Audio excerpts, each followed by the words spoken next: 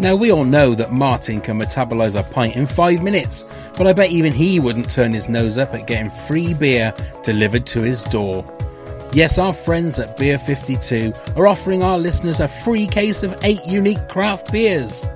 Just go to www.beer52.com/WTAF and cover the postage of $5.95. Beer 52 is the world's largest beer club. Even Big Mandy is welcome, but not Colin. He's an utter bozo. Each month, members are sent a crate of beer with different themes. Don't like dark beer? Then choose the light option. Comes with a magazine and 2 snacks, BLT and crumpets not included. Don't be a cockwomble, just go to www.beer52.com/WTAF to get this amazing offer. That's www.beer52.com/WTAF.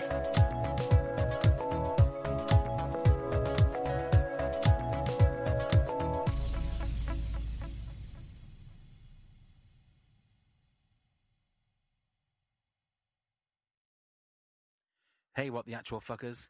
Stay tuned to the end of the episode for a very exclusive clip of the This Country book, read by Kerry and Curtin. I'm Martin McClue. What the actual fuck? Scarecrow Festival is like the most important day of the year. What? Daft Cow?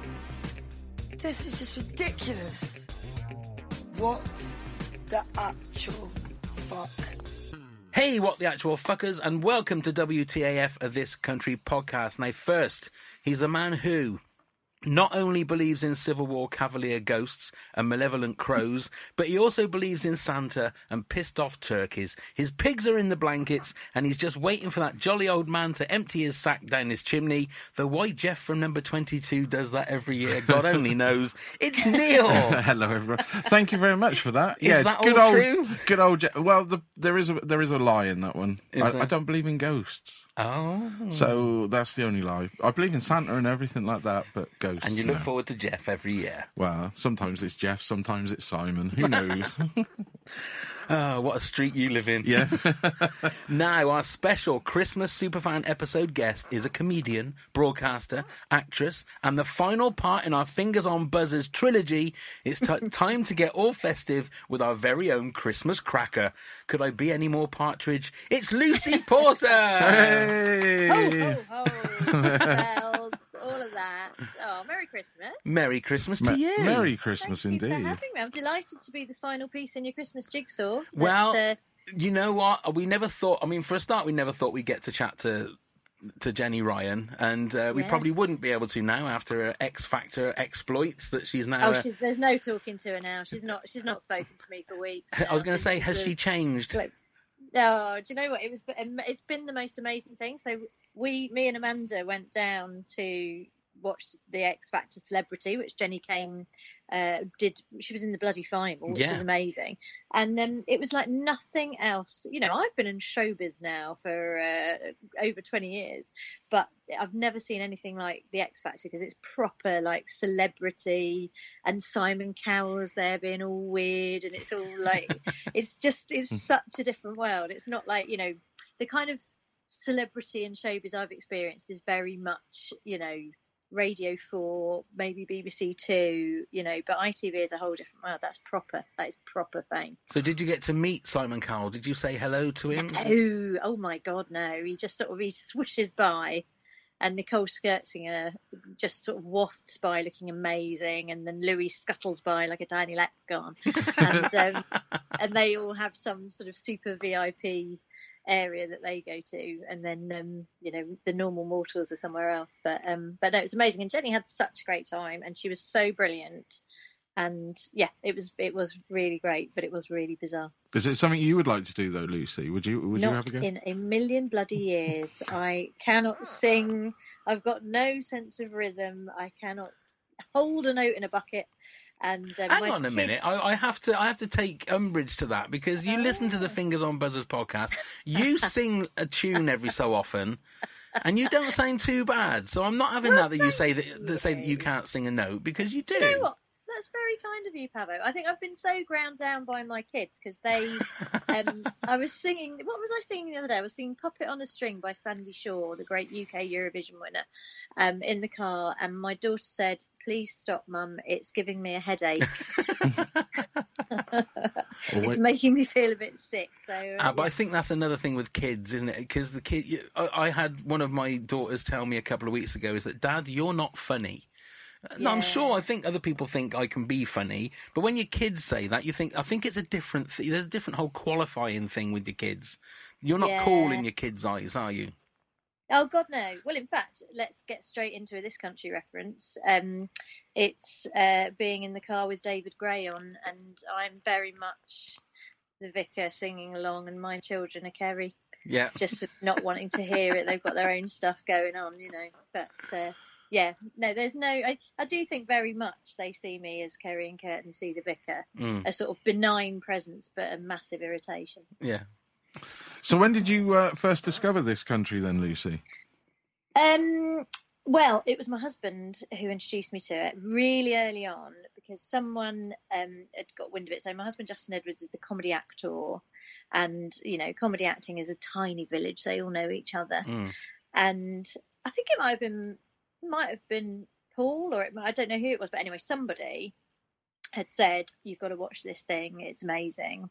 And of course, Justin is a country boy, and he was born in Hampshire, grew up in Hampshire. But I think he feels country life is very much the same wherever you go, and so he immediately just loved it.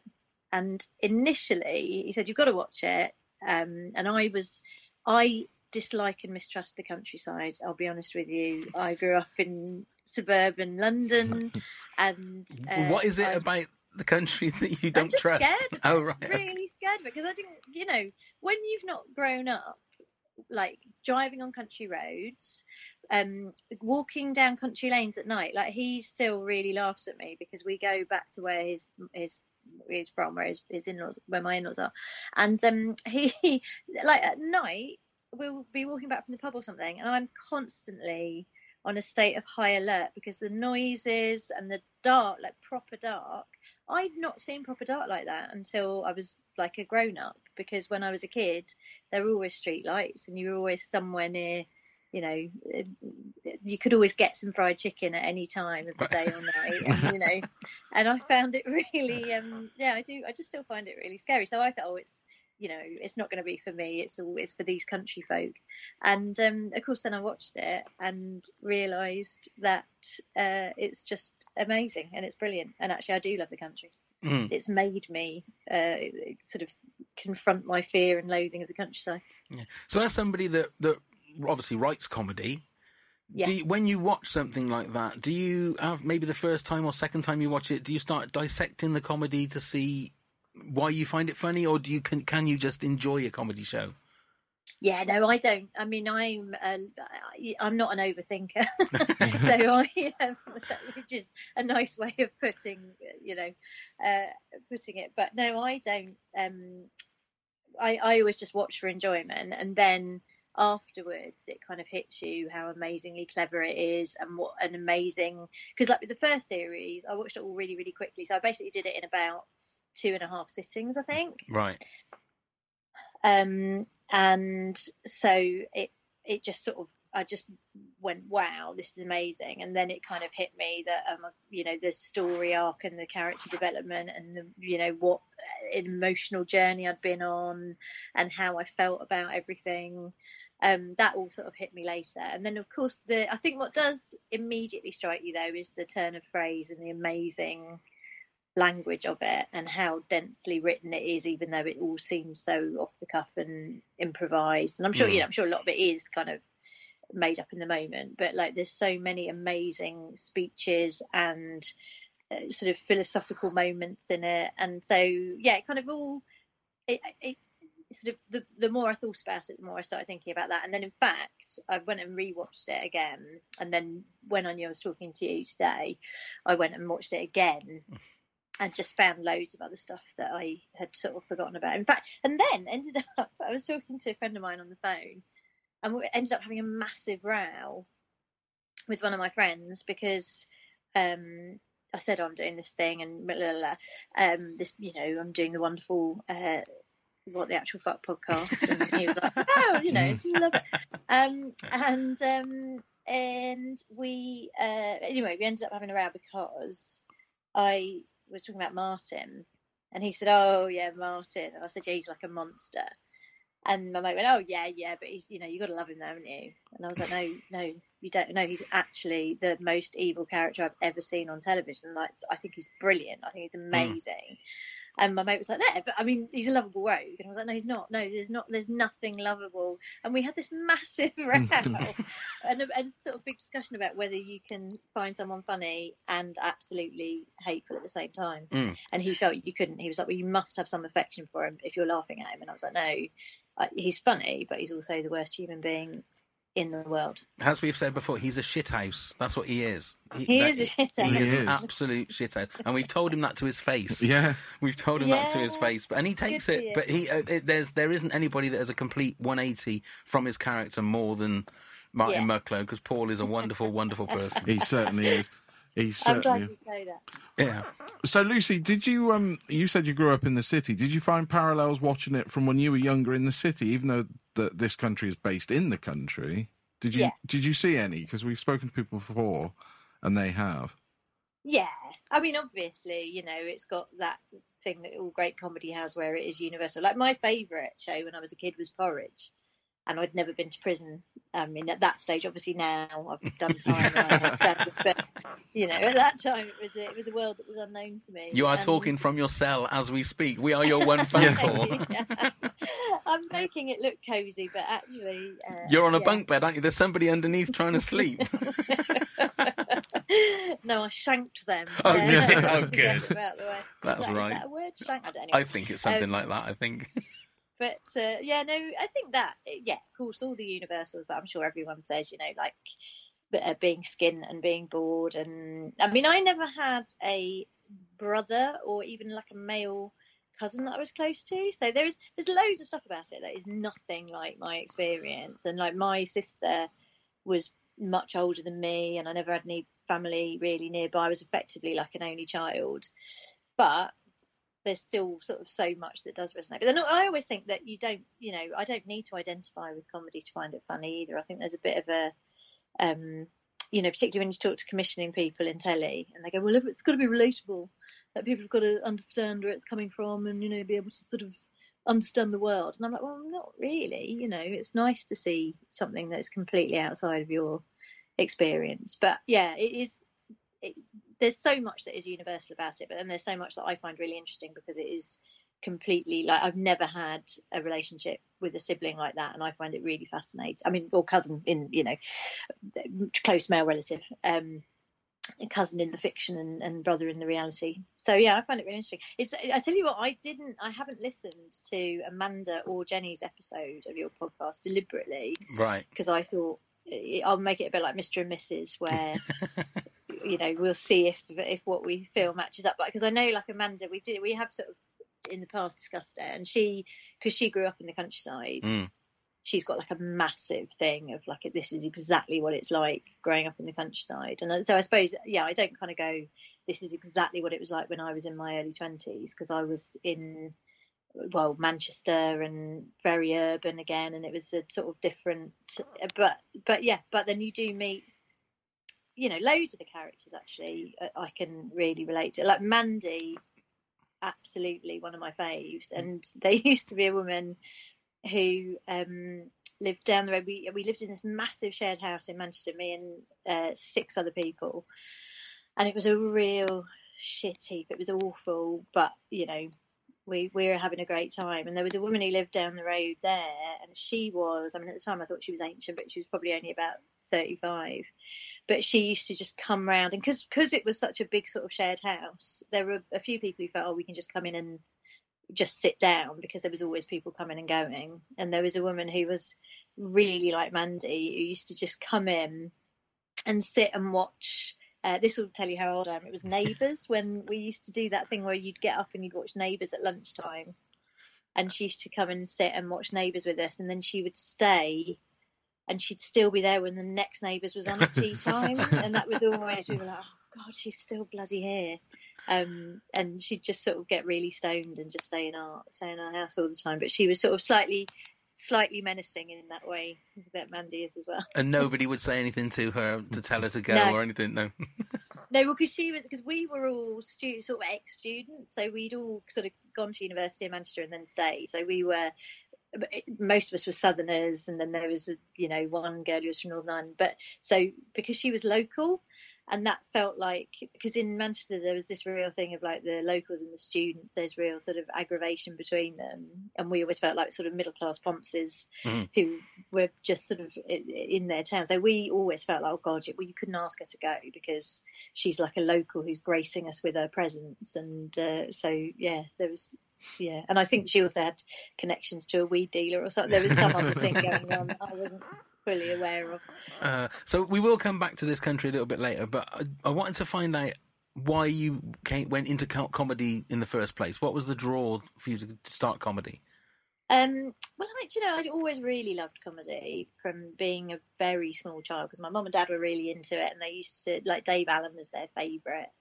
And we used to watch a lot of Dave Allen, Billy Connolly whenever he was on, and the two Ronnies, and then all the sort of Porridge, all the Ronnie Barker stuff. My dad really liked. So I was sort of brought up with all of that stuff, and then got into watching comedy when I was a teenager. So I got into indie music and comedy because it was that kind of time in the 90s where sort of comedy was sharing spaces with indie venues, even though it wasn't massive then. So I used to go and see people like Sean Hughes and Jeremy Hardy and Jack Dee, and then I was in Manchester and I went to university, and then there was a big comedy scene with people like Peter Kay started when I started, and Johnny Vegas and Chris Addison. So there were sort of loads of young comics around, and then there was the sort of the senior generation, which was Caroline Aherne and Steve Coogan and Henry Norman, and they were all doing really brilliant comedy, and we'd go and watch them. There was a venue called Band on the Wall, which was a world music venue, but on Sunday nights they used to do a kind of new material comedy night, and so Steve Coogan and Caroline Aherne and people used to go down there, and John Thompson, and so I'd go and watch that and get sort of really inspired. And then I went to work for Caroline Aherne at Granada TV on the Mrs. Merton show, her chat show. And I sort of expressed that I was sort of trying to do some comedy, and I kind of quite fancied it. And she was amazing. Like, she was really encouraging. And Craig Cash, who she was writing with, was really lovely. And in fact, I found a little card they'd sent me the other day because I entered the Manchester Comedian of the Year competition. Didn't win because Addison won, bastard. But they sent me this little card to say good luck, and I found that the other day. And so I sort of thought, well, I'll give it a try, because I really wanted to be a comedy writer. But it was then, as now, I think, quite hard to get your writing scene. If you're not a writer performer, it's really difficult because people say, well, what have you done? And so stand-up was just a way for me to go, look, what I write is funny because, look, people are laughing at it. But then I started enjoying it so much in its own right that I kind of forgot about wanting to be a writer. And just ended up loving doing stand-up. So how would you start by writing your routine when you first started out? Well, I basically just used to I stole a lot of stuff from Ronnie Corbett. That was an early thing. Before I knew you weren't meant to, I was like, oh, well, I'm short. And Ronnie Corbett had loads of jokes about being short. Right. And then I sort of saw more comedy and realised, no, you don't. You can't steal it. You've got to actually write it. And so it's with stand-up, you just have to get together sort of 5 minutes of really good stuff. And it was all just about being a Ponzi student in Manchester and how much everyone hated us, because that was true. And also, you had to, if you were going on in Manchester and you were clearly a 24-year-old woman from London, you kind of had to address all of those things before you started, because you would otherwise get quite a lot of crap for being young and southern and a woman. And so a lot of it was kind of self-defense stuff, really, that I would talk about stuff before I got heckled about it, and then I sort of found stuff that I wanted to talk about, and it took ages to really work out what I was all about. In fact, I'm not sure that I'm even still there now. I still sometimes go, what is the point of all this exactly? I don't know. But at least now it's mostly just to have a moan. Now it's just that I want to get out of the house, get away from the family, have a drink and tell people the worst bits about my life. So can you remember your very first gig? I do. Did it go well, or it did? I don't remember all of the stage time because that was a bit of a blur, but I remember the bit before and after. So I was in Chester at a club called Alexander's, which was a jazz bar, and I'd gone there because I knew loads of people on the comedy scene in Manchester, and I didn't want to do my first gig in front of them. So I went to a little way out of town, got the train down to Chester, did this gig, and it was a night. It was run by these guys, the Comedy Police, who were a double act who would dress up as policemen, and then it was kind of a gong show basically. So if you went on and the audience didn't like you, then the audience would go woo woo woo woo, and the Comedy Police would come on with rubber truncheons. Oh dear. Beat you off. Okay, that kind of club, is it? Yeah. But I didn't get rubber truncheoned off. I was allowed to stay and did 5 minutes of whatever crap it was, and then then they said, oh yeah, do you want to come back and do a paid gig, or not a paid gig, but I think, do you want to come back and do a longer slot? And then I started just kind of going around and doing gigs around Manchester. Really, that was it. And there was only a few clubs kind of in the northwest then. So it was the Frog and Bucket in Manchester and the Buzz Club and all these old sort of legendary venues. Then that was it, really. Wow. So when your profile starts to get bigger and bigger, and you're doing sort of national tours and things like that, is that when things like Radio 4 and things like that start calling, or do you go looking for those kind of gigs or jobs? Well, with me, it was mainly Edinburgh, doing the Edinburgh Festival, because that used to be, I don't think it is so much now, but it used to be, that's where you went to get like Radio 4 to come and see you and TV people. And so I went in, I can't remember what year it was now, but I had, it was really expensive. So I was going to have to find, I think it was about £3,000 up front, which I really didn't have.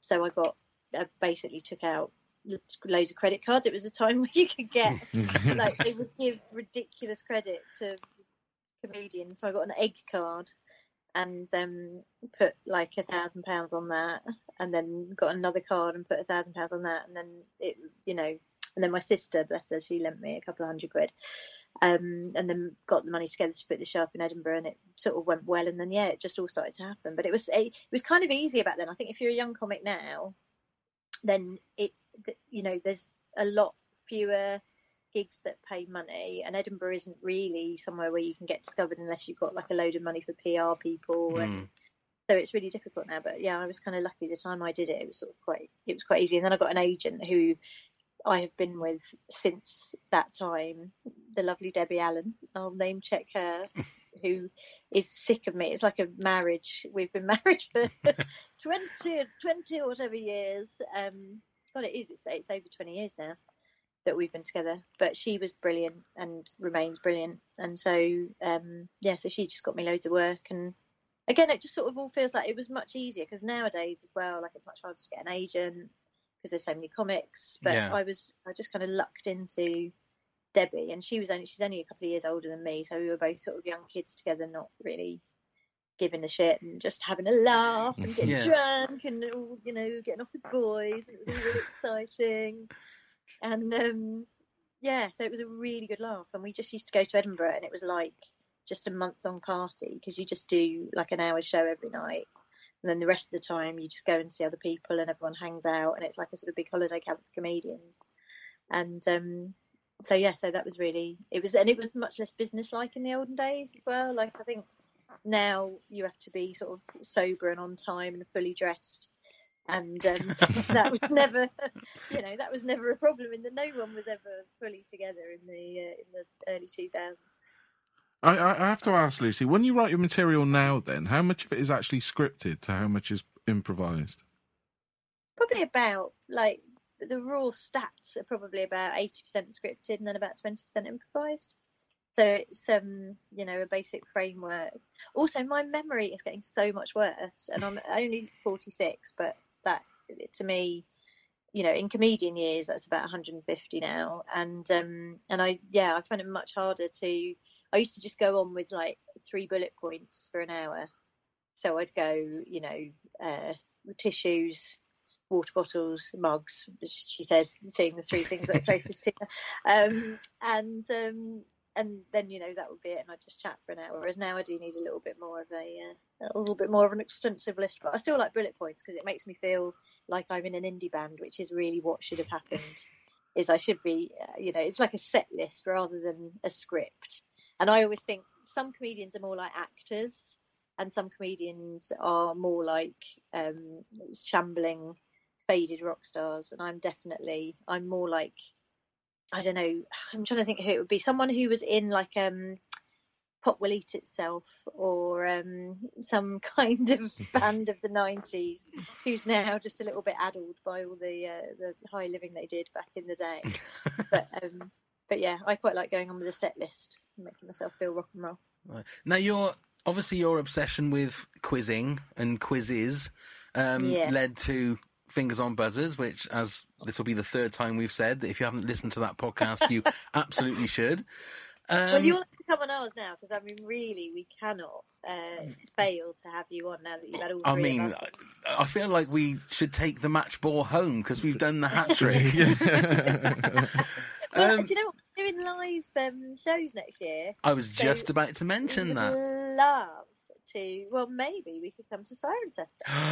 That would be awesome. Oh my goodness, that would be amazing. awesome. I'm not sure that I've ever actually played Cirencester. I mean, I've done Gloucester a lot, and I've done, you know. And you're in Swindon on March the 7th, I believe. I am. Oh God, I've done the Swindon Arts Centre more times than. I mean, it's getting ridiculous now. I feel like I should have my own special cupboard in the kitchen so that I can keep because I have to take my own herbal teas every time I go, and I feel like, well, you know, you should just leave me a cupboard so I can have my herbal teas and my biscuits and just pick up where we left off. Well, Cirencester would absolutely welcome you, and I'm sure there are plenty of Dump Gang members, this country fans that would pile in and come and see you and Jenny and Amanda, and we'd love to, obviously we could join forces and do a special This Country themed quiz. Wouldn't that be amazing? Have you done a quiz at you've done live one? I've got like 400 This Country questions, because last year we did a Fan of the Year quiz, so I went through it, the whole series 10 seconds at a time, trying to get as many questions as possible. My God, amazing. Yeah, so but we've just literally done a live show. We did but it's not obviously a quiz, but we've done 3 now. We have done 3 live shows where we have a few members of the cast there, and we just faff about on stage and mess about. It's loads of fun to do the live shows. So I was going to ask, apart from the live show, which I will go back to in a second, which quiz show is it? Pointless is the one that you are itching to get on? Is that the one that's your holy grail? Well, Pointless I've done. Oh, right. Twice. Okay. But I am itching to get on it a 3rd time, because the first time I did it, Ed Byrne let me down. The second time I did it, Rob Deering let me down. And I'm just looking to see which man is going to disappoint me next, really. No, but it was... I mean, I feel, Only Connect, isn't it? Only Connect is the one that you... Oh, Only Connect is the one I'm desperate to get on, yeah. That's the one. And I mean, shamelessly. And they're doing a new series. And, I mean, if there is ever a celebrity special and I don't get to do it, then I'm probably... Well, I'm going to, you know, I may turn up... at the venue anyway. I just say, no, I got booked, sorry. I don't know, there must have been some mix-up, but I'm definitely on the show. So the problem is I need to... Now, my career is all about doing enough comedy and trying to keep my profile high enough through comedy that I get invited to do the celebrity versions of quizzes. Right. Because the problem is I'm sort of a little bit, this is going to sound arrogant, but I'm going to go ahead anyway. I'm a bit too famous to do the normal version of a quiz. Right. But but I'm not quite famous enough always to get on the celebrity version. So I sort of need to be. I think I can only go up because it would be a bit tragic if I then if I just accepted it and started just doing the normal versions, because then people would go, but isn't she like a comedian? And then I sort of feel like it would be a slightly retrograde step. So just run through which celebrity versions of quizzes have you done? So I've done Pointless twice. Okay. I've done The Chase twice. In fact, I think I'm probably allowed to say now that I'm on The Chase on Christmas Day. Way. Yeah. And I've done 15 to 1. Done Celebrity Mastermind. Did win that one. I don't like to talk about it, but since you are, I did get a higher score. But Richard Herring really hates it because I always say I got the highest score of all time. But I only got the highest score before they changed the rules. They changed the timing. So it basically, now they've changed it, I will always have got the highest score under the old rules. So I can cling on to that. And Richard Herring's furious about that. Lucy, what was your specialist subject on that? Mastermind, I did Steve Martin, the life and work of Steve Martin. Nice. It's gorgeous. Nice. Lay in bed for 2 days before the show watching all his movies. And because he's a notoriously private person, this is my tip. If anyone's going on Mastermind, choose someone who's very private, because then you don't have to know so much about their life, because he's written an autobiography. But there's not much else out there about him because he never does interviews and he's not in the tabloids and all of that.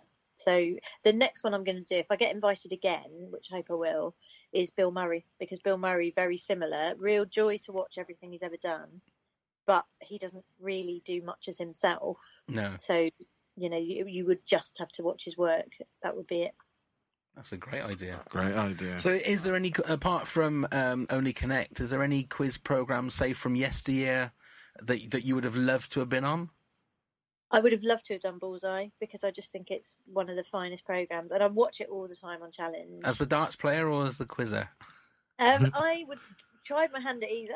No, what I would have done is I would have got Tim Vine to be the darts player, right? Because he's amazing, and then I would have been the quizzer.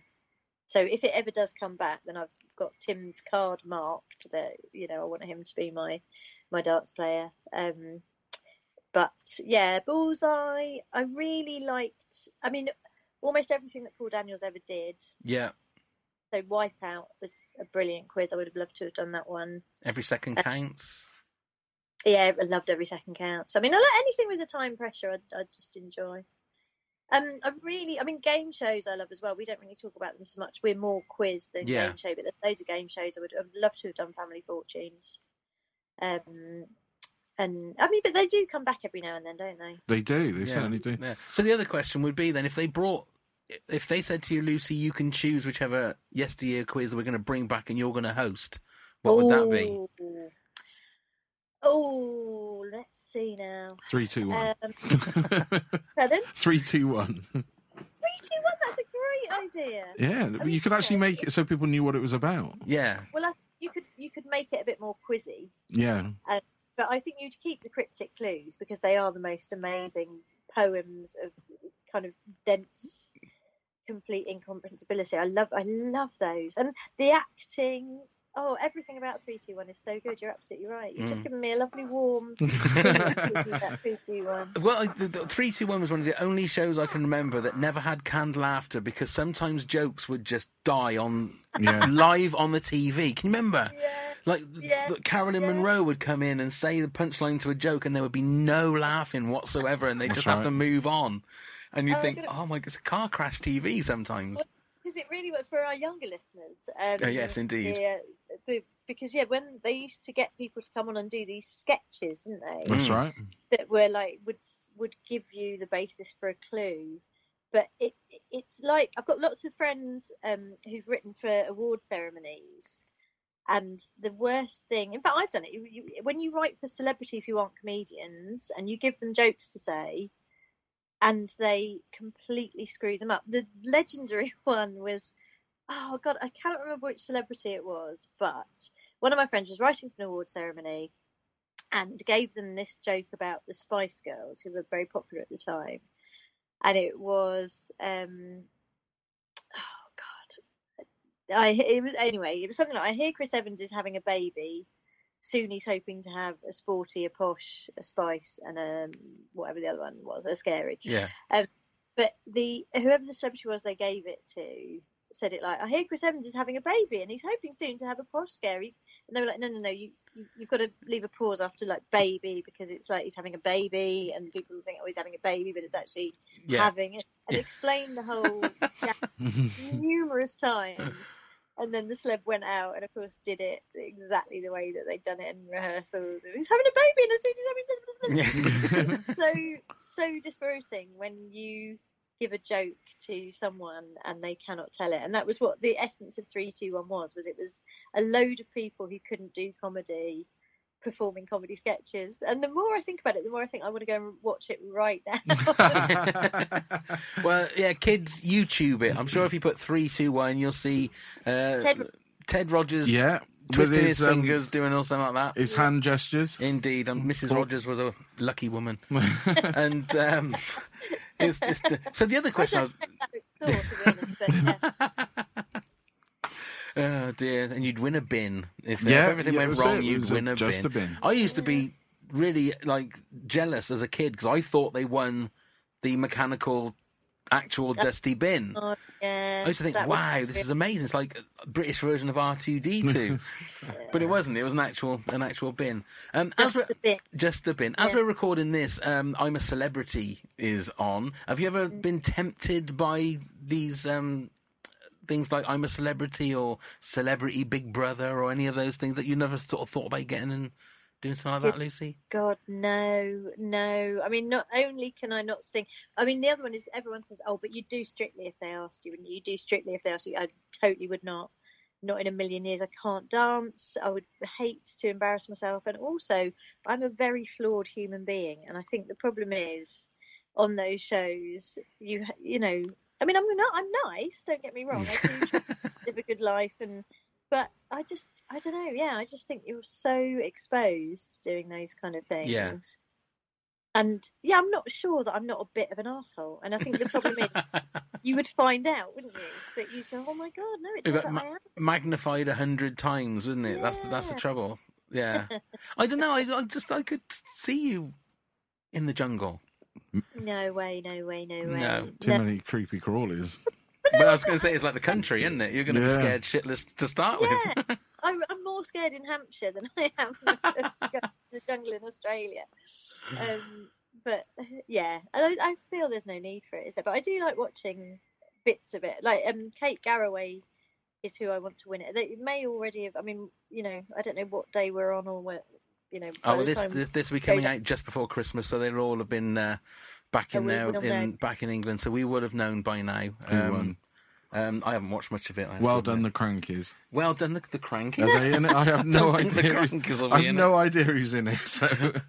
No, I love it. I bet the Crankies are on standby every year. Just fly out and have like a month in Australia in a really nice hotel. I'd like to think that's the case. They're just waiting for that call. I'd like to see the parachute jump with both of them strapped to that one guy. Do you know, I always get a bit funny talking about the Crankies though, because my husband's so much bigger than me, and when we got together, we jokingly compared ourselves to the Crankies because I'm this tiny lady with a big guy, and it was funny when we first got together. We were like, oh, we're like a Crankies tribute act, ho ho ho. And the more the Crankies age, and like I look at them now and I think, oh my god, that is what we're going to look like, this tiny little wizened old lady with this sort of shambolic big man, and it just makes me I hope they're not listening and feeling bad. I've got nothing against them. It's just that, you know, it's like seeing your parents or something, isn't it? When you go, oh my god, that I'm going to look like my mum. Or, so it's like that. I feel like they are us 20 years in the future. I've just got the feeling now that the Crankies have just turned on their Alexa. They've said, Alexa, I want to listen to WTAF's new Christmas episode, and they're getting slammed by Lucy Poor, and it's ruined their Christmas. I was going to say the I'm sorry. The way to help yourself out, Lucy, is not wear those school uniforms. Well, you see, then people would know you weren't them. Indeed. I know, but I just can't quit it. Right, before we carry on now, this is going to be the pressure part of the podcast now. Oh, okay. We're going to play Kerry or Curtain. Now, I'm going to give you a line of dialogue. Yeah. You need to tell me whether it's Kerry or Curtain. Okay. Okay, now to add more pressure, Jenny scored 3 out of 5 on this. Oh, gosh. Amanda scored 4 out of 5 on this. Oh, wow. So, you've got 5. It would be progression, wouldn't it? It would. It would. Indeed, it would round off the trilogy perfectly. Here we go. Here's number 1. Okay. You need to know someone to protect you from the mucklows. You need... Hang on, let me start that again, because that was a terrible read of that. Come on. You know... Let's have... Take 2. You know you need someone to protect you from the mucklows. Yeah, so I think that's Curtain, because Kerry's been talking about the mucklows protect each other, and then Curtain says, no, you need someone to protect you from the mucklows. Well done. Well done. 1 out of 1. Number 2.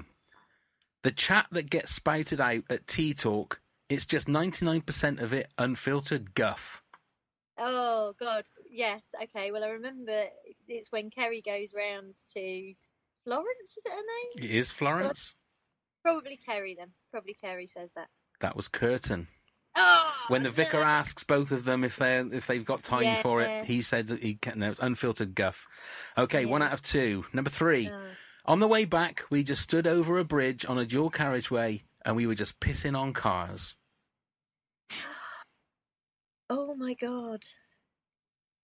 Oh, my God, I don't even remember that at all. Oh, no, I can only do worse now. This is... There's no way I could win. And The now my pressure's head's on. gone. This is the problem, you see. This is what happens with quizzing. It is. Is, once I fall to pieces, I fall to pieces. Curtain. It was Curtain. Oh, not too bad there. It was Curtain, because Kerry replies that with, oh, I'd love to piss on some cars. Which episode is that? So that was the vicar's son. Oh, Curtain was out on the Raz with the vicar's son. So that's 2 out of 3. So here we are, number 4. Yeah, but she's in a very dark place at the moment because she just lost her cat, which was very upsetting. Oh, this is... I think it's Kerry talking about Florence again, about Tudor the cat. Absolutely Well right. done. You're 3 level out with of 4. Jenny. You're level with Jenny. This is to be level with Amanda. Oh, God. So, number 5. Just wandered off on his own. Came back with a homeless guy trying to get me to take him back to my nan's to give him a bath. Yes. No, this is the vicar's son again, and it's Curtain. Boom! 4 Well out of done, 5. well done, Lucy. That's very So respectful. Lucy and no, well, I Amanda feel- beat the quizzer, beat the chaser. There you go. You need to get me and Amanda back on again. For a So tie that break, I think that's not a bad idea. We could have a little face-off, yeah. I've got all those 400 questions. We could have like a going for gold style quiz with the clock going down. That's right, counting down from to steal the time from Indeed. each other. Well, if we happen to be invited onto your live show, we could do that Yeah. as part of the show. And That's Jenny can great. just be sat in the corner really quiet while you and Amanda face off on stage. Oh, see, I should have actually just given that to Amanda because she suffers so much with Jenny and I Bless. making her read out impossible quizzes and generally kind of making her life a misery by getting her to find people who've been on, Going for Gold and find someone who was on Bullseye in a specific year and stuff. So Yeah. I'm going to say I'll just give her that. She can have the Bless trophy. her. Well done, Amanda. Yes. Well done. She'll be punching the air in ecstasy as we speak, because you managed to speak to one of the lords of quizzing, Henry Kelly, in one episode, didn't you? That must have been a treat. That was our absolute dream. I mean, we've been really lucky, actually. And I know, you've had some fantastic, amazing guests on your show, and I'm honoured to be in their company. Oh, and it is nice You are really our Christmas special. Well, I mean, I'm very, very pleased to be so, I might say so. But yeah, it's great when you just start to, talk to people that you just go, God, I couldn't have dreamt when I was watching Going for Gold obsessively and loving it. And it's one of the things that really did give me my love of quizzing, because it was just on all the time. It was on every day. And and he was so nice. I mean, he was so beyond our wildest dreams nice, and really cheeky and funny, and admittedly he didn't couldn't give a damn about quizzing, only just took it because it was a job, and then got really, really into it. And he was really delighted to talk about it, because obviously, it was such a big part of everyone's lives, and he gets so much affection for it, but people don't really talk about it all the time now. So he was really pleased to talk about it, and he was one of our best. But also Ben Shepherd, we had Ben Shepherd on. Yeah, that was a good episode. And that was a great. I mean, we've had so many great guests. Paul Ross as well was fantastic, and all the people who are behind the scenes. And again, that's what's nice about your podcast as well, isn't it? Is that you've got people from both sides of the camera, and then you've got the people who can tell you about the ins and outs of the production, and then you've just got the super fans. Indeed. And I always love it when we have people who just have been on quizzes or just love quizzes, because it's just really to sort of feel that enthusiasm and to know you're not alone is really lovely, isn't it? Absolutely is. So February of next year, series 3 of This Country will be beginning. Will be starting. What would you like to see in series 3? Where would you like to see the characters go?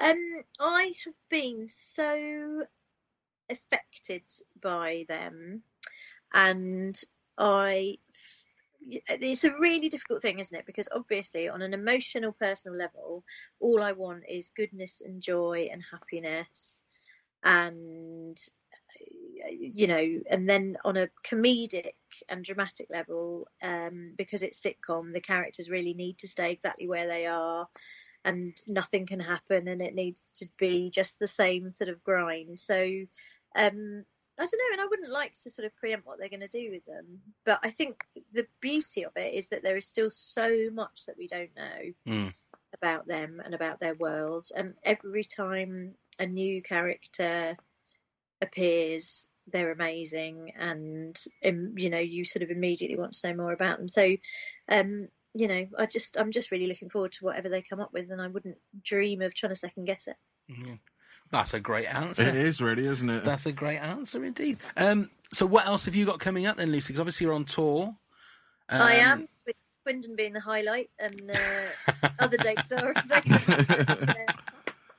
mostly I'll just be thinking about going to Swindon. I'm getting my show ready. So I'm doing a show that I did at the Edinburgh Festival last year called Be Prepared, which is largely, I chose the title because my kids had just started in Beavers, which is like the junior wing of Scouting, and I just thought it was really funny, the fact that they went to an organisation called Beavers. And that is literally the pathetic basis of a show, but it ended up being kind of all about scouts and guides and joining in and being prepared, and all that kind of jazz, and me reminiscing about being a brownie.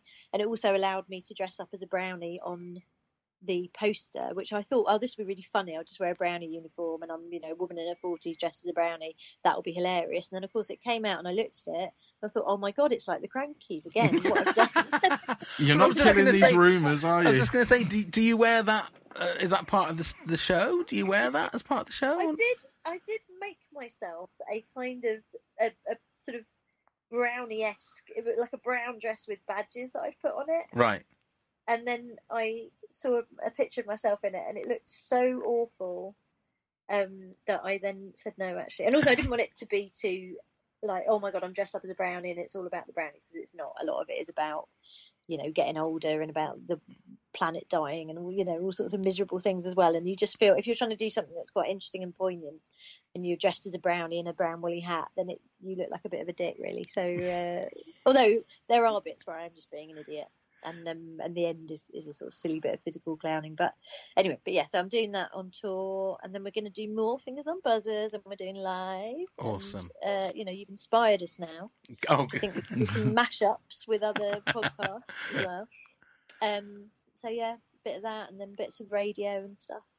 Wonderful. We will put the links to the Swindon show, and also to the Fingers on Buzzers that you've got live on the 9th of February in the show notes. So just click on that and grab your really tickets. Kind. That's no problem at all. No problem at all.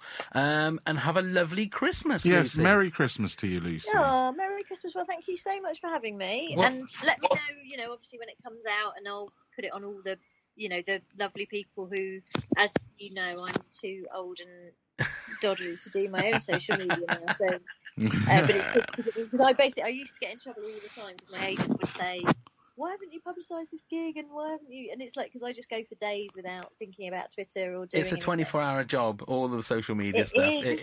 It certainly is. It certainly well, you're is. very good at it. And, I think well, the thing amazing. is, when you're somebody that's not as famous enough to have your own person, but you are famous enough to have your own person, it's a different world. You see, Lucy. We're not quite there yet. We're not quite your level yet, Lucy.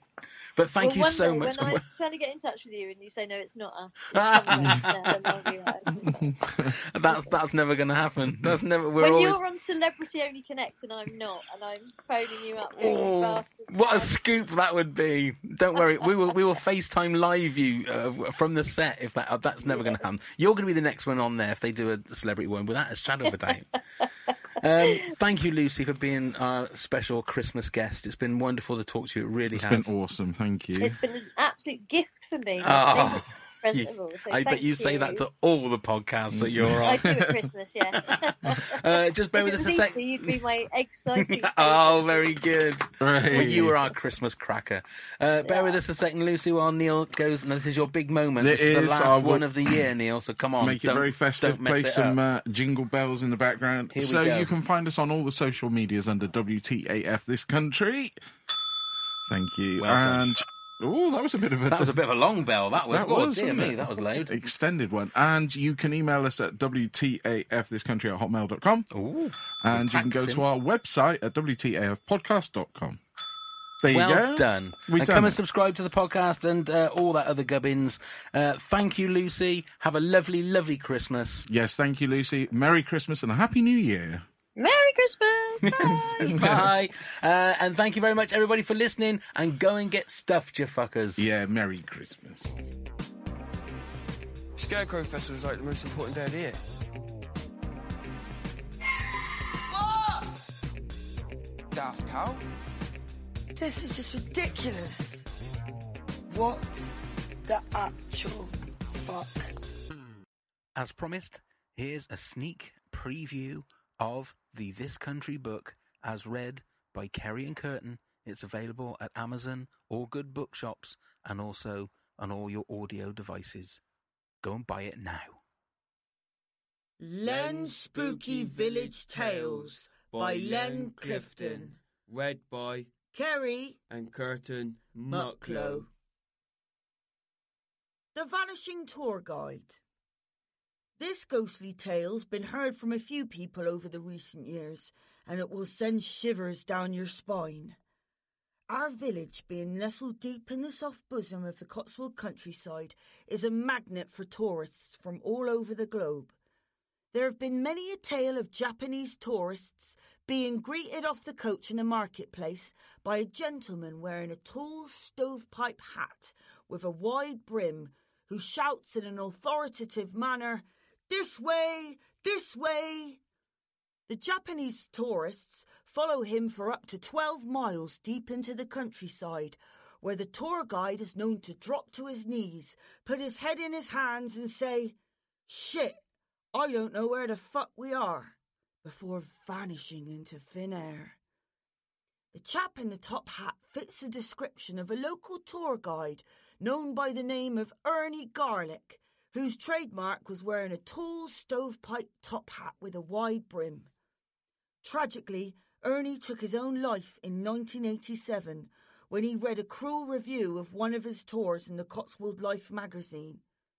The poor feller just weren't naturally blessed with the directional skills needed of a tour guide, and was even known to get lost in his very own street. He suffered from a disorder called topographical agnosia, which causes a person to have absolutely zero sense of direction. It's a comfort, however, to know that Ernie is still doing what he loves beyond the grave, and guiding tourists into the arse end of nowhere. God bless you, Ernie, you half-wit. Hi, I'm Pav. I'm Neil. We're here to tell you about our new exciting project, the Top 10 of Anything podcast. Phenomenal. That's right, Neil. We grab a guest or two, pick a subject, then bring our own top 10s to the pod. Yes. It could be top 10 scary movies, top 10 swear words, top 10 breakfast foods, anything. Oh, you saucy devil. Indeed, Neil. Our first episode will be online very soon, so subscribe on all your usual podcast platforms so you don't miss it. Yes. The Top 10 of Anything podcast. Let's begin the countdown. Phenomenal.